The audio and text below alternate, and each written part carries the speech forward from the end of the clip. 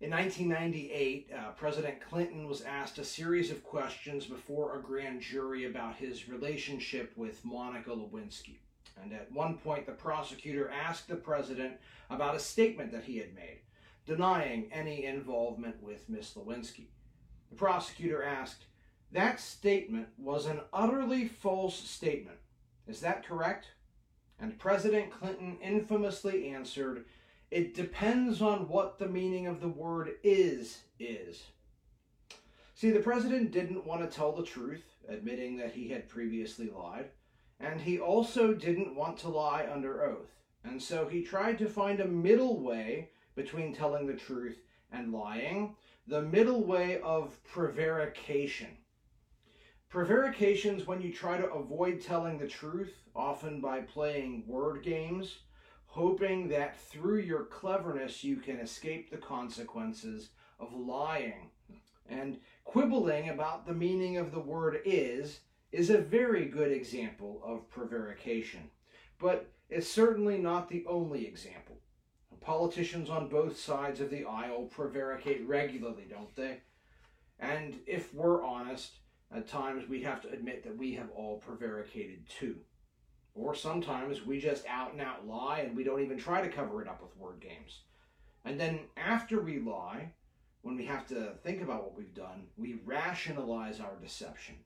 We lie to ourselves about the lies we've told others. You know, the truth can be a very hard thing to face. And so it's very easy for people to wind up in an ocean of lies. But the people of God, those who are believers in Jesus Christ, are to be people who love and speak the truth. And we're going to see that's exactly what the Lord Jesus says in our passage today as we continue to look at the Sermon on the Mount. Today we're going to be in Matthew chapter 5, verses 33 through 37. And as we pick up today, I'll remind you that we're in a section of Jesus' sermon in which he is discussing the Old Testament law. Jesus has declared that the old law and the entire old covenant between God and Israel, built on the law that was given to Moses, all of that anticipated the coming of the Messiah. And Jesus says, "Now I am here." And so Jesus says he is the fulfillment of the old covenant. He is the fulfillment of the law. He is the law's authoritative interpreter. He is the law's culmination and completion. And after establishing that, now throughout chapter 5, Jesus has been addressing various parts of the old law. And as he does so, he rejects false interpretations of the law that were being taught by the religious teachers of his day, the Pharisees and scribes. And Jesus is showing, in fact, where the law really points. And as he does so, he issues new ethical instruction for his disciples. Those who will live not under the old covenant and the old law anymore, but who will live under the new covenant, which Jesus will inaugurate when he dies on the cross. And so Jesus is setting the record straight about the law on a number of issues, and at the same time he is issuing new commands to his disciples about these same issues. And today Jesus is going to take on the question of honesty, and we'll see what Jesus has to say in 3 points. First, we're going to see that Jesus introduces the subject of honesty by paraphrasing the Old Testament law's rules concerning vows and oaths. Second, we'll see that Jesus issues new instruction, commanding that his disciples refrain from swearing oaths, instead requiring us to be people of plain and honest speaking. And then third, we will briefly consider some practical implications of Jesus' instruction. Let's start with our first point. If you got a Bible, turn to Matthew 5:33. And there we read that Jesus said, "Again you have heard that it was said to those of old, 'You shall not swear falsely, but shall perform to the Lord what you have sworn.'" Now, in our last 3 sermons, we've seen that Jesus has addressed 3 different ethical issues. And each time, Jesus started with a quotation. Twice he's quoted from the 10 Commandments. In verse 21, he says, "You shall not commit murder." Verse 27, "You shall not commit adultery." But last time we saw that Jesus quoted something that was not actually from the Old Testament. he quoted the Pharisees' misinterpretation of the Old Testament in verse 31. Whoever divorces his wife, let him give her a certificate of divorce. Now, in verse 33, what is Jesus quoting? Well, like last time, Jesus is again not quoting the direct words of the Old Testament, but neither is he quoting a false interpretation of the law. Here, Jesus is paraphrasing a number of commands from the Old Testament. Commands about swearing before God. Commands like Numbers chapter 30, verse 2, which says, "If a man vows a vow to the Lord, or swears an oath to bind himself by a pledge, he shall not break his word. He shall do according to all that proceeds out of his mouth." Now, this verse regulates two situations that involve swearing before the Lord. The first situation is a vow to God. And this is where someone says out loud, not just in their thinking, but out loud, they say to God, "I swear to you, God, that I will or I will not do something, or that I will give you something." Now, in the Old Testament, we most often find vows in association with prayer. God, if you help me with this matter I'm praying about, I vow to do X. A good example of this is Hannah in 1 Samuel 1, who said, "God, if you give me a child, I will dedicate my child to your service." But vows were not only connected to prayer. Vows could also be offered freely as an expression of devotion to God. "Because I love you, God, I vow to serve you in this way." And that's the first situation regulated in this verse, vows.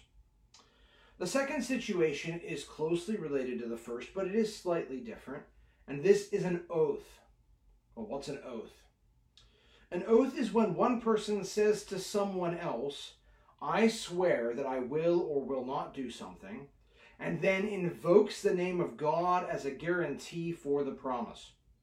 The most common oath sworn in the Old Testament went like this. They would say, "As Yahweh lives," and then they would make a promise.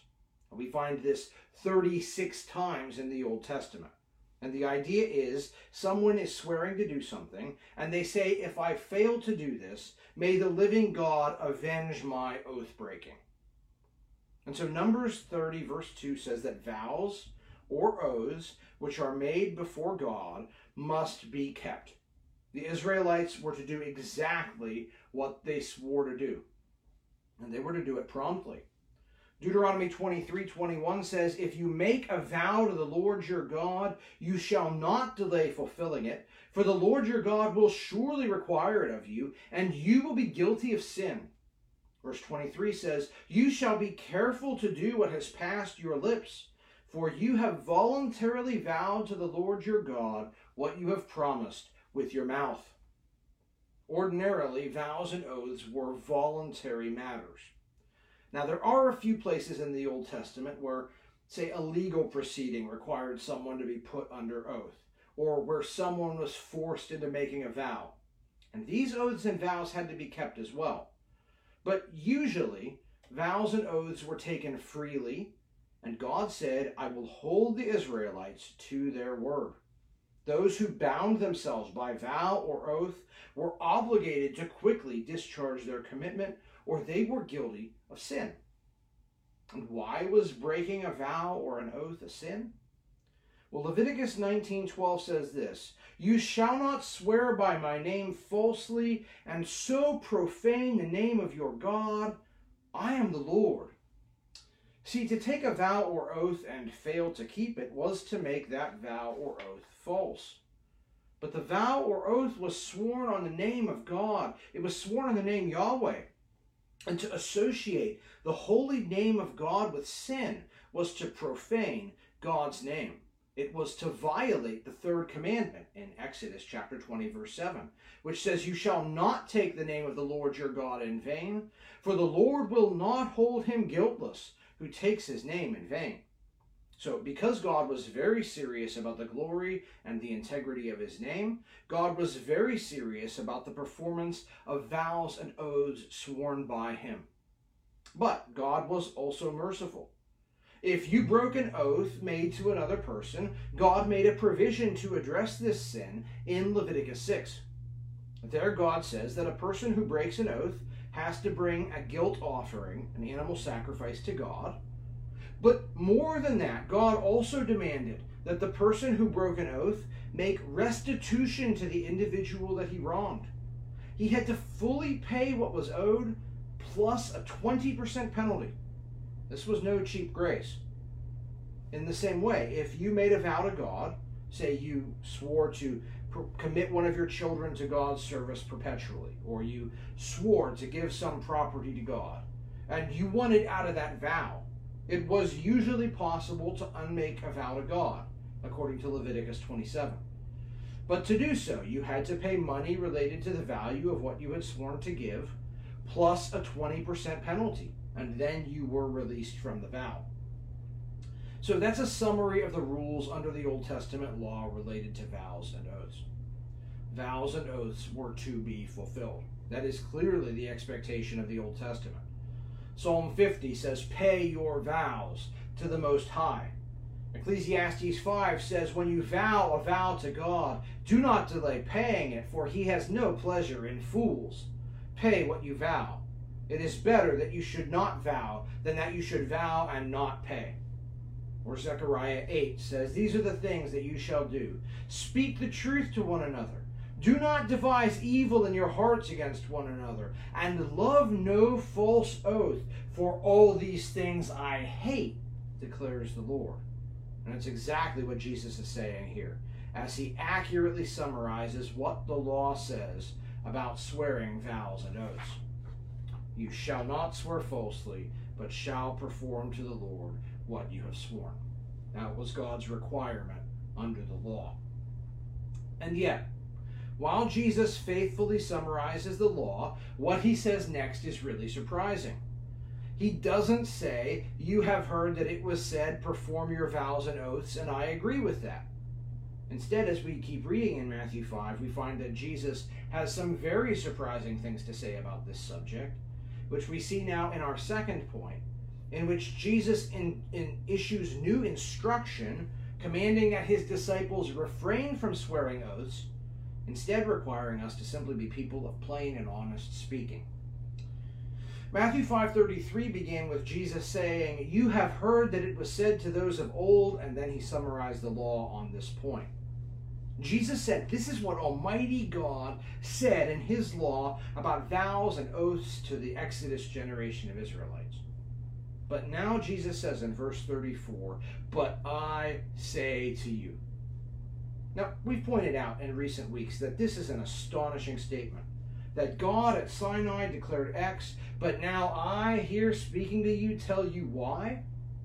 When Jesus says that, he is making an awesome claim to authority, isn't he? He is making an audacious claim to speak with the very authority of God. A shocking claim, and yet it's a true claim. A claim which has been proven by Jesus' own perfect sinless life and by his resurrection from the dead. Indeed, Jesus is the authoritative interpreter of the law, and he is the founder of the new covenant. He is the one who has the right to legislate ethical demands for God's new covenant people. Jesus alone has the right to say, "God said X, but I tell you Y." And yet, when Jesus did this earlier in chapter 5, each time we saw that Jesus was not repealing what God had said at Sinai. He was intensifying it. God said, "Don't murder," but Jesus says, "Don't even be angry." God said, "Don't commit adultery," but Jesus says, "Don't even harbor lustful thoughts." Those aren't really rejections of the law. They are enhancements of the requirement of God, right? But this time God said, "Fulfill your vows and oaths." But I tell you, Jesus says, do not take an oath at all. That sounds different than what Jesus has been doing in this chapter, doesn't it? Previously, Jesus has elevated the requirements of the law for his disciples, but here it sounds like Jesus is entirely repealing this part of the Old Testament law concerning vows and oaths. But wait, did Jesus not tell us earlier in this chapter, in verse 17, "Do not think that I have come to abolish the law or the prophets. I've not come to abolish them, but to fulfill them. For truly I say to you, unless heaven and earth pass away, not an iota, not a dot will pass from the law until all is accomplished. Therefore, whoever relaxes one of the least of these commandments and teaches others to do the same will be called least in the kingdom of heaven.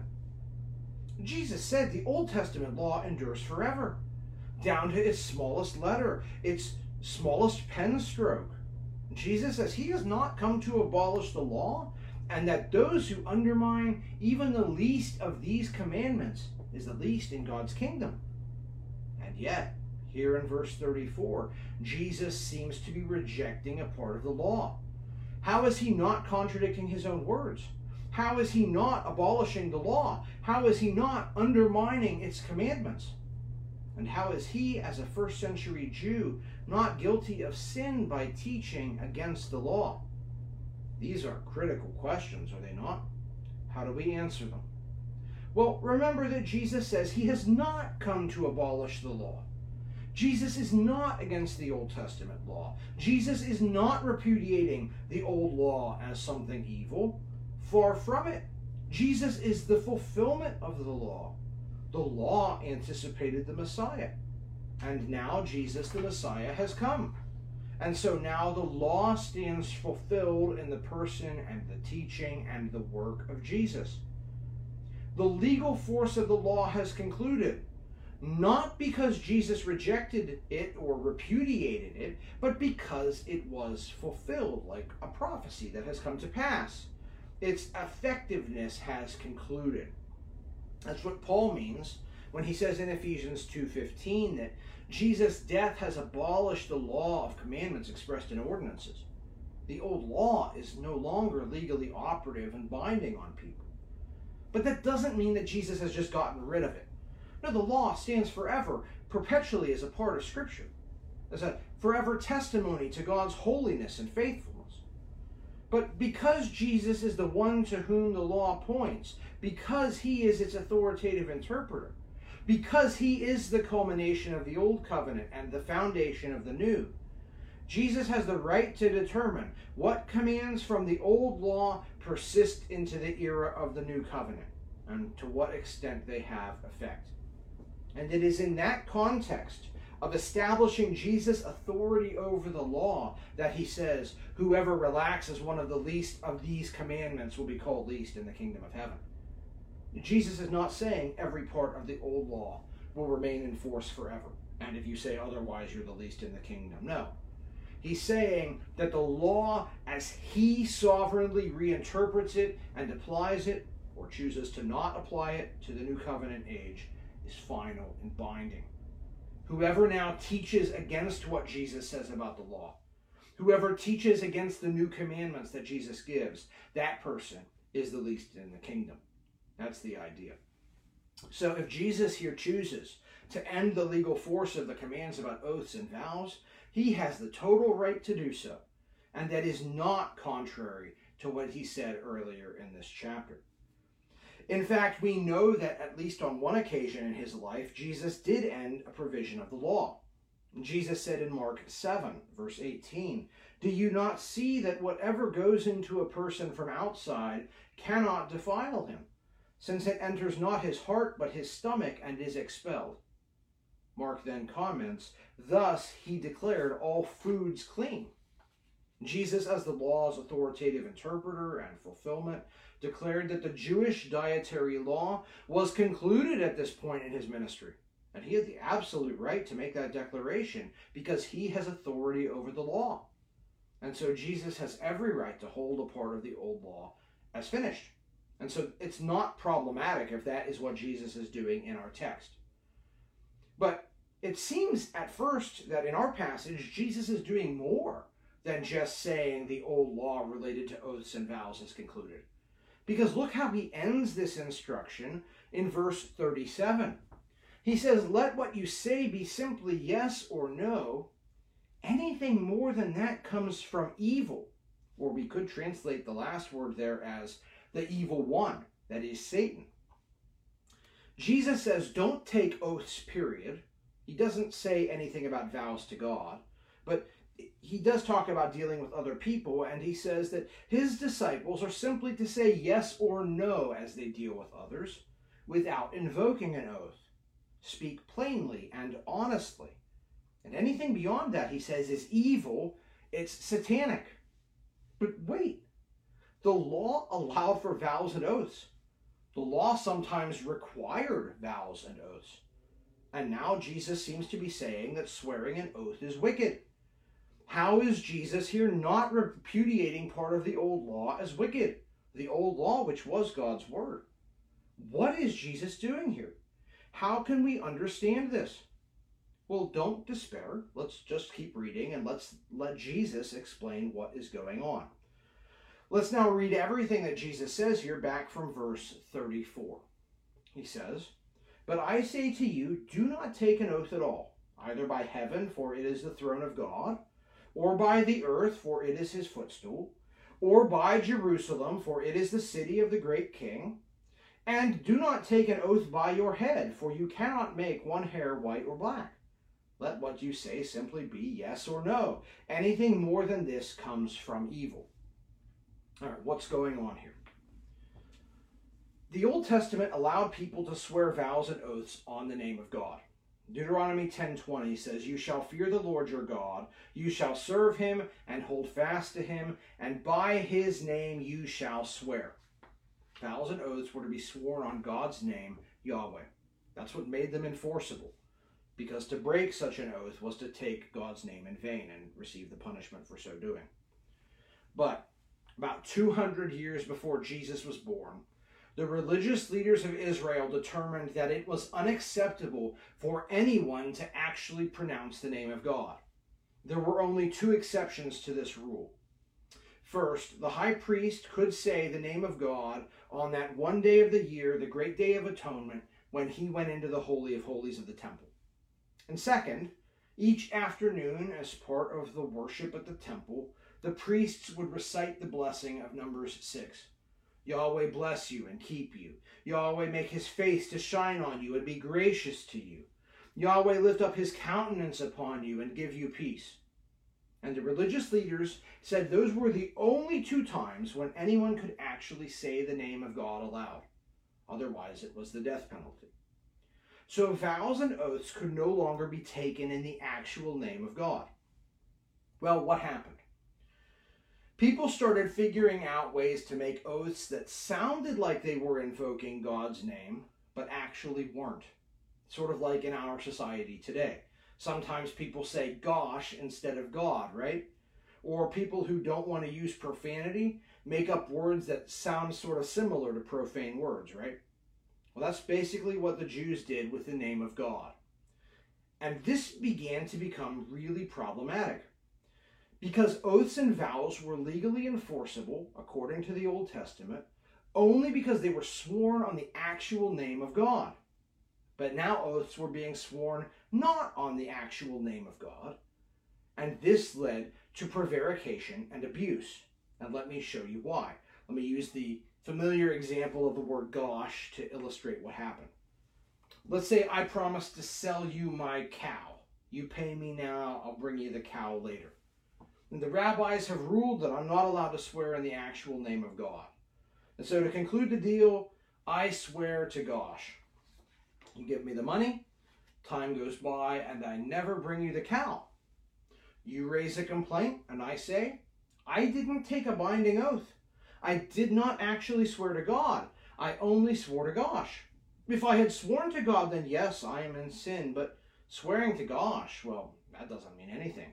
Thanks for the money. And this sort of thing started happening all the time. And it got to the point where the Pharisees invented complex rules about when oaths were binding or not binding. And it all depended on whether you used the right substitute for God's name. If you used an acceptable substitute, the promise was binding. But if you didn't, it wasn't. There's an entire section in the Mishnah which records the legal conclusions of the Pharisees that talks about this. And the Pharisees said, if you swear an oath by any word that begins with the first two letters of the name Yahweh, or the first two letters of the divine title Adonai, meaning my Lord, or if you used a title that was related to God, then the oath was binding. But if you swore by something else, like by heaven and earth, it wasn't binding. You didn't have to keep your word. Over time, other rules were also developed. If you swore by a holy place, it wasn't binding. But if you swore by a holy object in the holy place, it was probably binding. Or if you swore not by a holy place, but towards a holy place, it might be binding. And what developed was this complex system of oaths. A system so complex that most ordinary people wouldn't know when an oath was binding or when it wasn't. And this would allow for all manner of corruption, scheming, and dishonesty. Clever people could figure out safe combinations of words that would protect them from liability and would allow them to trick others into giving them money. And so oaths which were originally intended to make someone act honestly before God on the penalty of God's vengeance became, through the interpretation of the Pharisees, a technique for dishonest swindling. And Jesus is appalled by this perversion of the law and this injustice that the law was being twisted to permit. Later in Matthew's Gospel, Jesus tears into the Pharisees on this very issue. Chapter 23, verse 16, he says, "Woe to you, blind guides, who say, if anyone swears by the temple, it is nothing. But if anyone swears by the gold of the temple, he is bound by his oath. You blind fools, for which is greater, the gold or the temple that has made the gold sacred? And you say, if anyone swears by the altar, it is nothing. But if anyone swears by the gift that is on the altar, he is bound by his oath. You blind men, for which is greater, the gift or the altar that makes the gift sacred?" See, the Pharisees made oaths into a mechanism for the exploitation of the unwary. Something similar happened with vows which were sworn to God. And Jesus will talk about this in chapter 15. He says, "God commanded, honor your father and your mother. But if you say, if anyone tells his father or his mother, what you would have gained from me is given to God, he need not honor his father. So for the sake of your tradition, you have made void the word of God." See, the Pharisees said you could take a vow and swear to give God your money or your property at death, and if you did so, you were no longer obligated to use your money or your property to take care of your aging parents like God required. So vows stopped being expressions of devotion to God, and they became instruments of sin to justify disobedience to God. And so this whole system of vows and oaths had been totally corrupted in Jesus' day. People were saying, what the scripture says about vows and oaths allows me to disobey other parts of the scripture.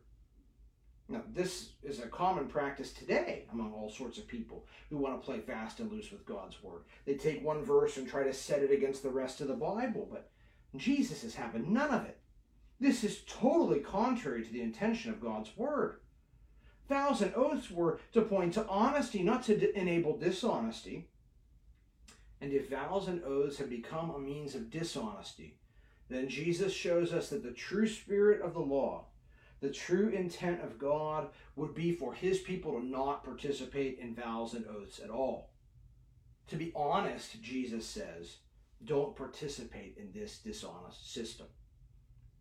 Now, this may still make some of us uneasy because Jesus does seem to be explicitly arguing against something that the law allows.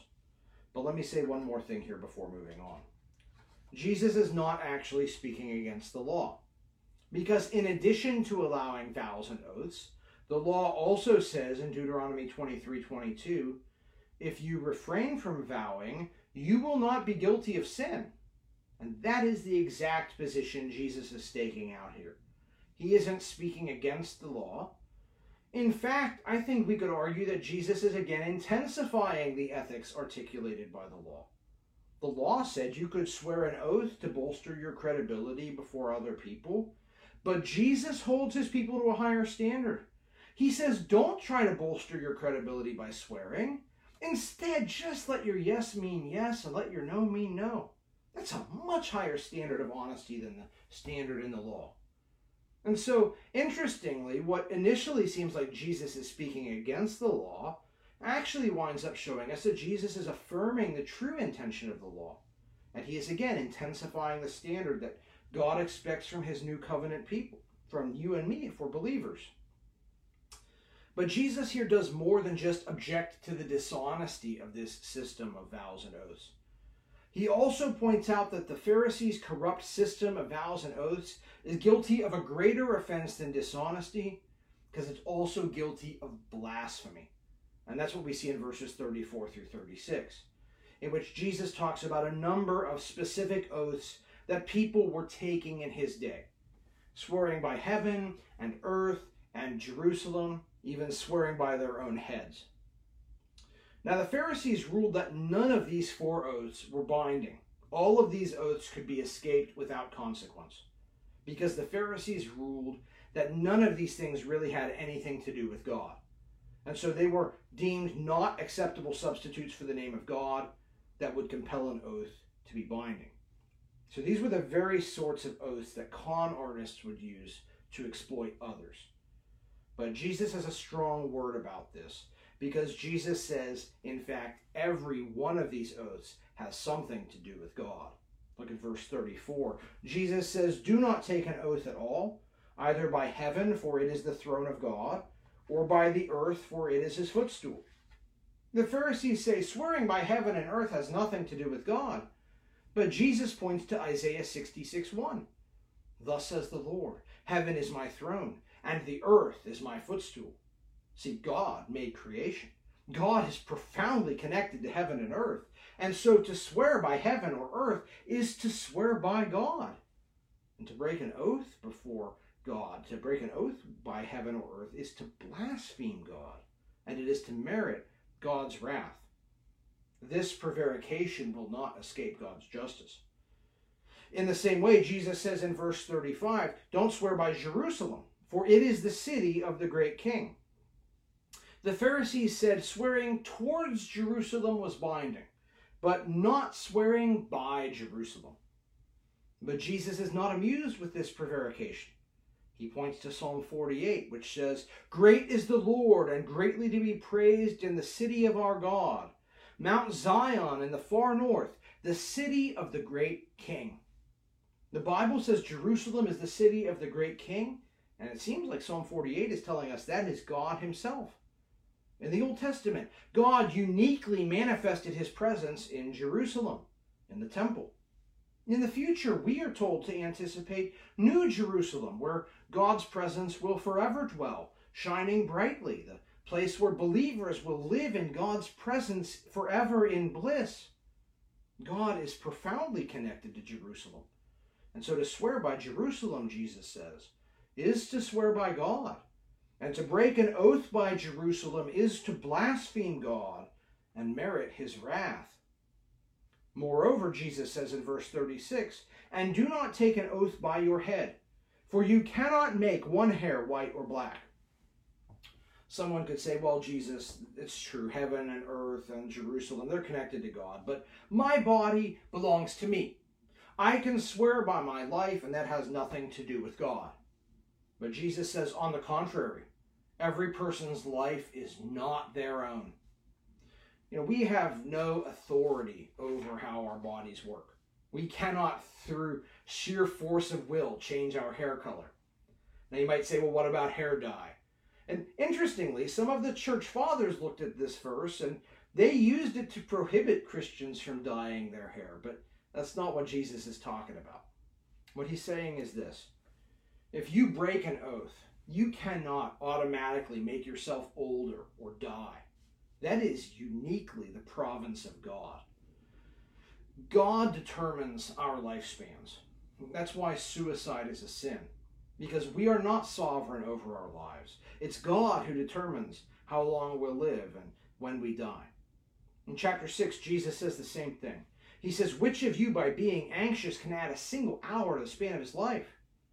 We can't add to our lives, and we're not to imagine that we have the ability or the authority to shorten our lives.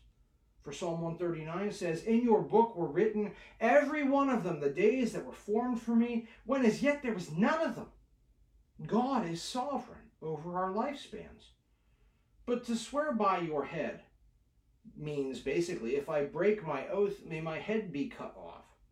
Or to swear on your own life, cross my heart and hope to die.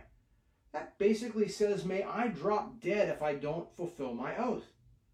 But Jesus says that usurps God's place, because it writes a check with our lips that we cannot cash.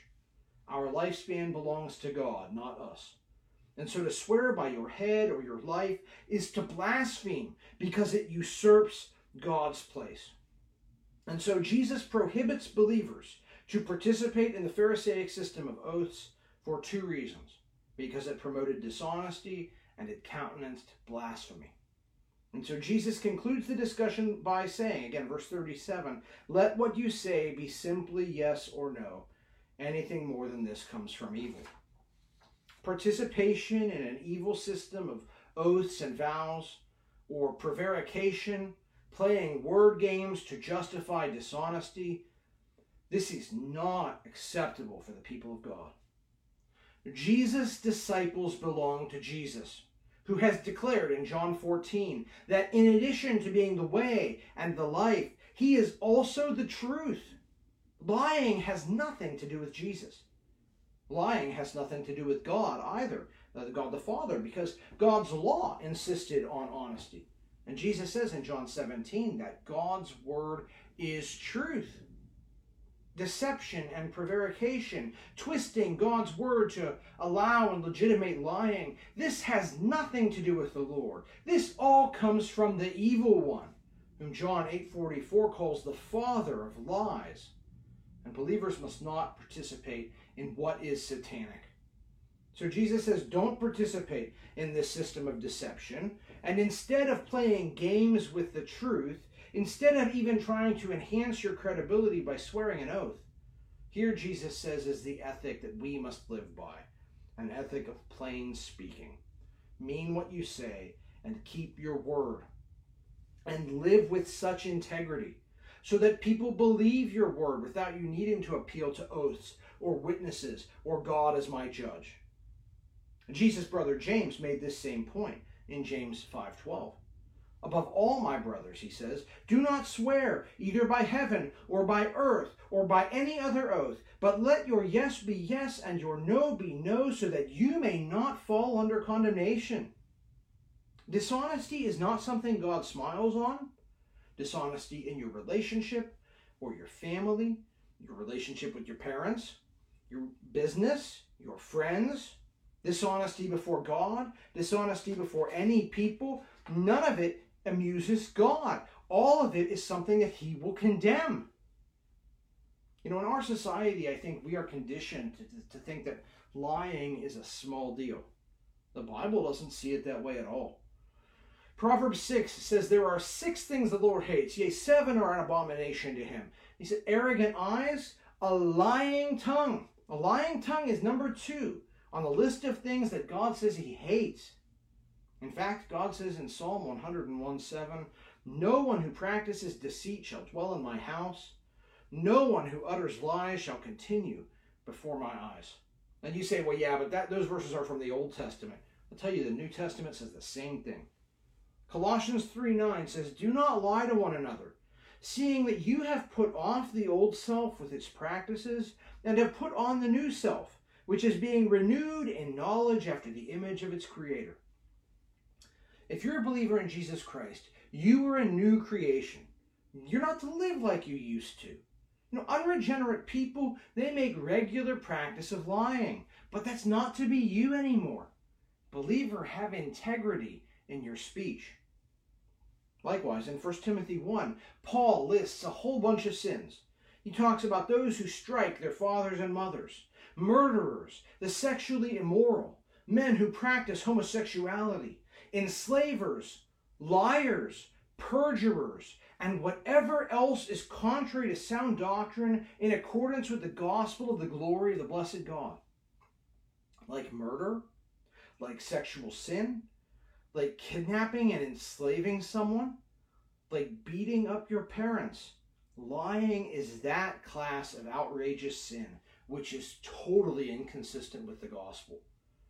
In fact, Jesus says near the very end of the Bible, in Revelation 21:8, As for the cowardly, the faithless, the detestable, as for murderers, the sexually immoral, sorcerers, idolaters, and all liars, their portion will be in the lake that burns with fire and sulfur, which is the second death.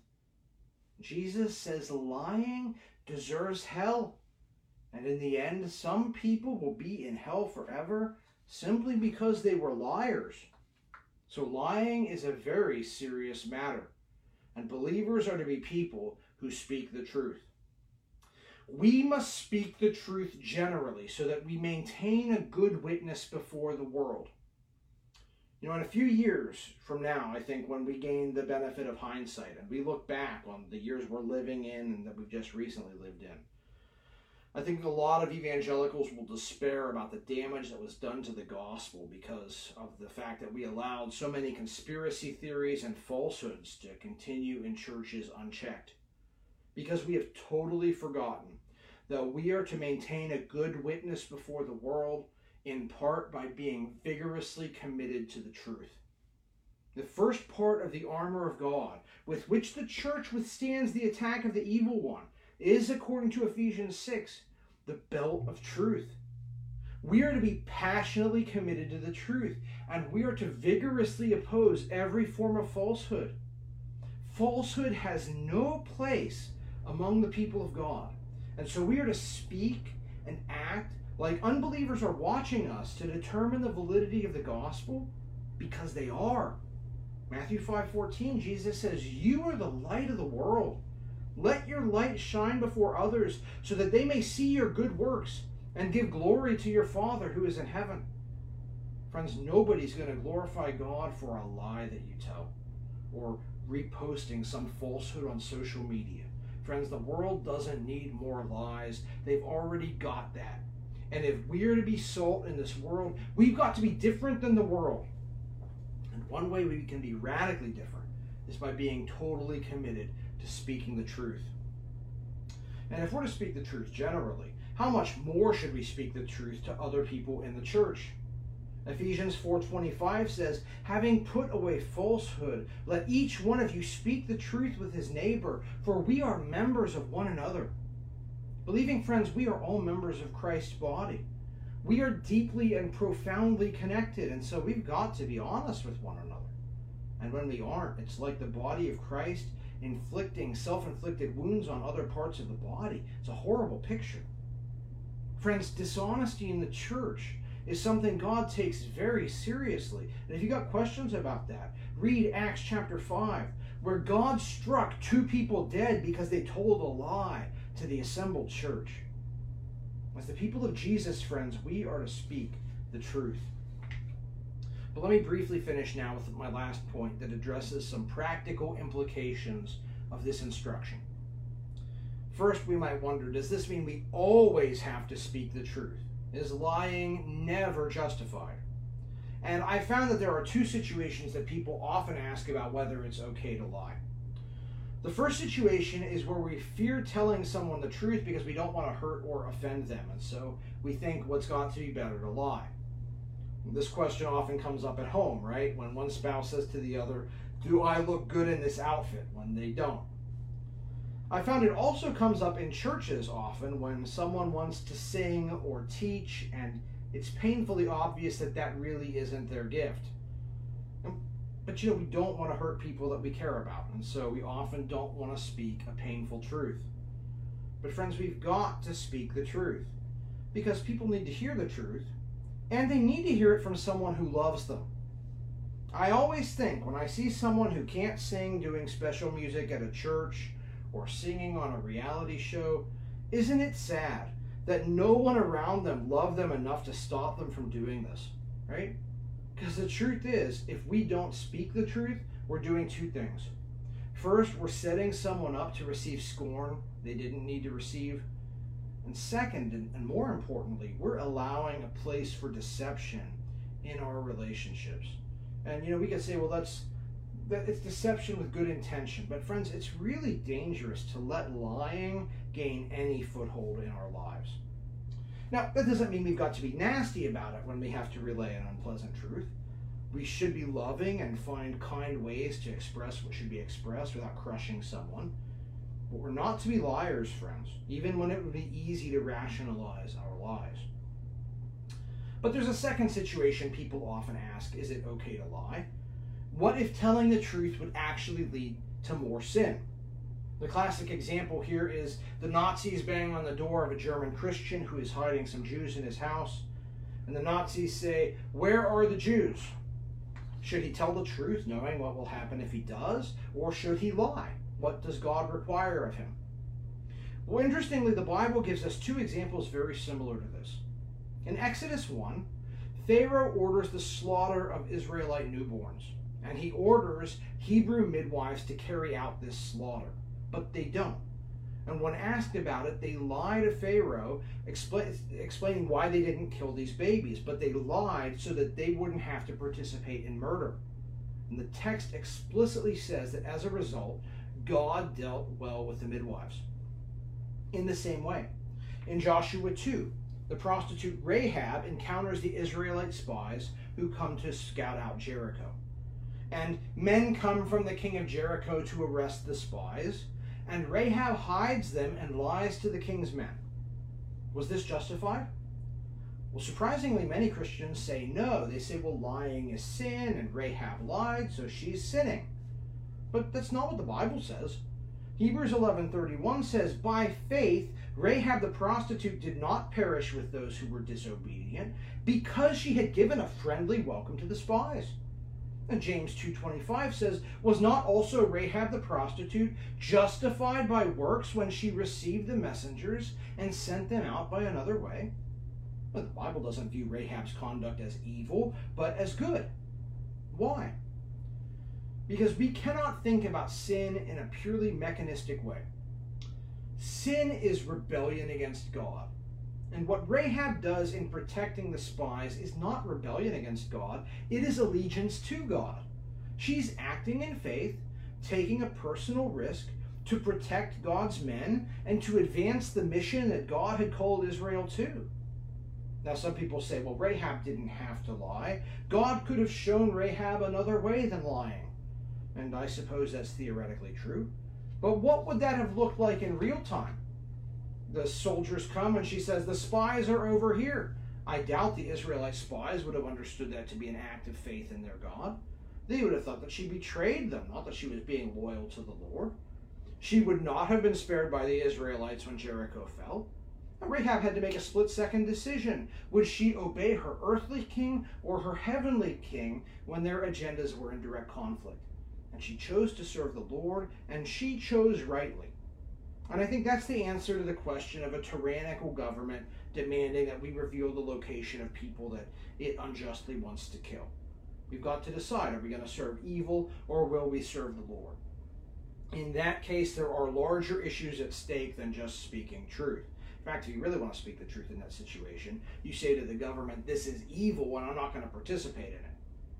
But outside of this one very limited sort of circumstance in which telling the truth would make us complicit in the evil of man and disobedient to the broader will of God, generally the Bible's answer is that it condemns deceit and it commands that we speak the truth to one another.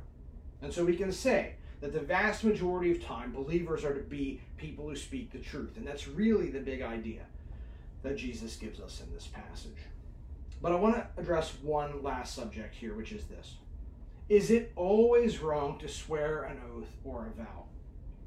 You know, some denominations of Christians have looked at our passage and they have concluded that all vows and oaths are sinful no matter the circumstance.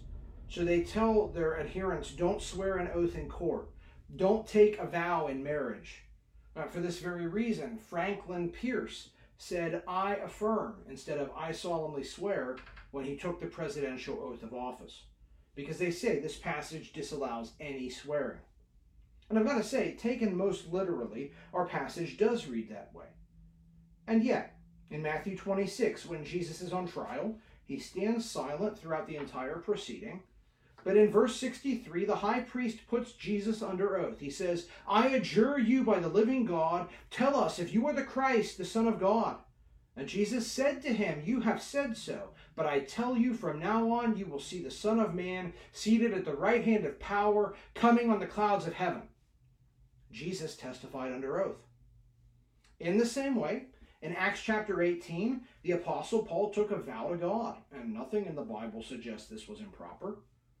Moreover, in Hebrews chapter 6, we read that God desired to show more convincingly to the heirs of the promise the unchangeable character of his purpose, and he guaranteed it with an oath, so that we who have fled for refuge might have strong encouragement to hold fast to the hope set before us. God himself swore an oath, and it's impossible for God to sin. So we've got to understand that swearing an oath is not in itself sinful, because God himself has sworn an oath to encourage his people that our salvation is secure. What we need to understand is that when we consider our passage today in the broader context of the New Testament, Jesus is not here telling us that all oaths or vows are inherently evil. What he is telling us is that his people ought to be so fundamentally honest that there is no need for us to swear to bolster our credibility, and that it is absolutely unacceptable for his people to participate in prevarication or deception. And so, friends, I want you and me to consider our speech. We've all lied at times, beginning when we were very little. I see that with Joshua, perhaps continuing up to the present day. We're all guilty in this area to some degree. We've all missed the mark. And make no mistake, God's standard is not, are you generally a truthful person 70% of the time? The last verse of our chapter says, you must be perfect as your heavenly Father is perfect. And we've all fallen short of that. But thankfully, Christ didn't. Because 1 Peter 2 says, no deceit was found in his mouth. Jesus perfectly fulfilled the demands of God. And in the cross, he offers to take all of our sin and give us his perfect righteousness. And so despite our failures in this area, there is immense hope for us. And so I want to conclude today with 3 appeals. First, if you have never turned away from your life of sin and deception and turned to Christ, if you have never fled to the cross and cast yourself on the mercy of Jesus, do so, because your lies and other sins have put you squarely on a collision course with the eternal wrath of God. Repent and entrust yourself to Jesus' deity, death, and resurrection. Second, if you have come to Christ, and as you've listened to this sermon, if the Holy Spirit has reminded you of lies or half-truths or truths that you've presented in a false light, which you've been telling other people, then friends, don't harden your heart to the truth of this word. Deal with the sin in your life. Come clean from your lies. Confess your sin to God and to those you've wronged. And where appropriate, make restitution. If you've been dishonest in business, come clean and pay back what you owe. If you've been lying about sin in a relationship, or kids, if you've been lying to your parents, come clean and fess up. Because if you are a Christian, you are to speak the truth. Confess your sin and repent, and be free from the terrible burden that comes from living under the burden of deception. And finally, for all of us who belong to Christ, let us guard our tongues. It's so easy to let falsehood just roll out of our mouths, isn't it? We've got to be careful what we say. We've got to be careful to speak the truth. Friends, we can be people of honesty because at the cross we have been set free from slavery to sin. We no longer serve the father of lies, we serve the Father of truth. And so we can be and we must be honest. Now, that's no excuse to be unkind. Ephesians 4 talks about speaking the truth in love, and in context that's about preaching. But it's also a good way to summarize how we should interact with others. Be kind, especially if you've got to speak a hard truth, but be honest. And at the same time, be tactful. Don't forget what's appropriate. I know a church group who practices what they call radical confession. They say, let's tell the truth without a filter. And so they have men in their group go up to women and say, I've got to confess, I've been lusting after you. Okay, that is just an excuse to act indecently and provoke sin in other people in the name of honesty. Okay, Jesus is not calling us to that kind of honesty. Jesus is calling us to an honesty that has propriety, that governs our tongues. And Jesus is telling us in no uncertain terms that we must not play the world's game, thinking prevarication and deception are acceptable. Instead, may we be able to say with the Apostle Paul in 2 Corinthians 4:2, that we have renounced disgraceful, underhanded ways. We refuse to practice cunning or to tamper with God's word, but by the open statement of the truth, we would commend ourselves to everyone's conscience in the sight of God.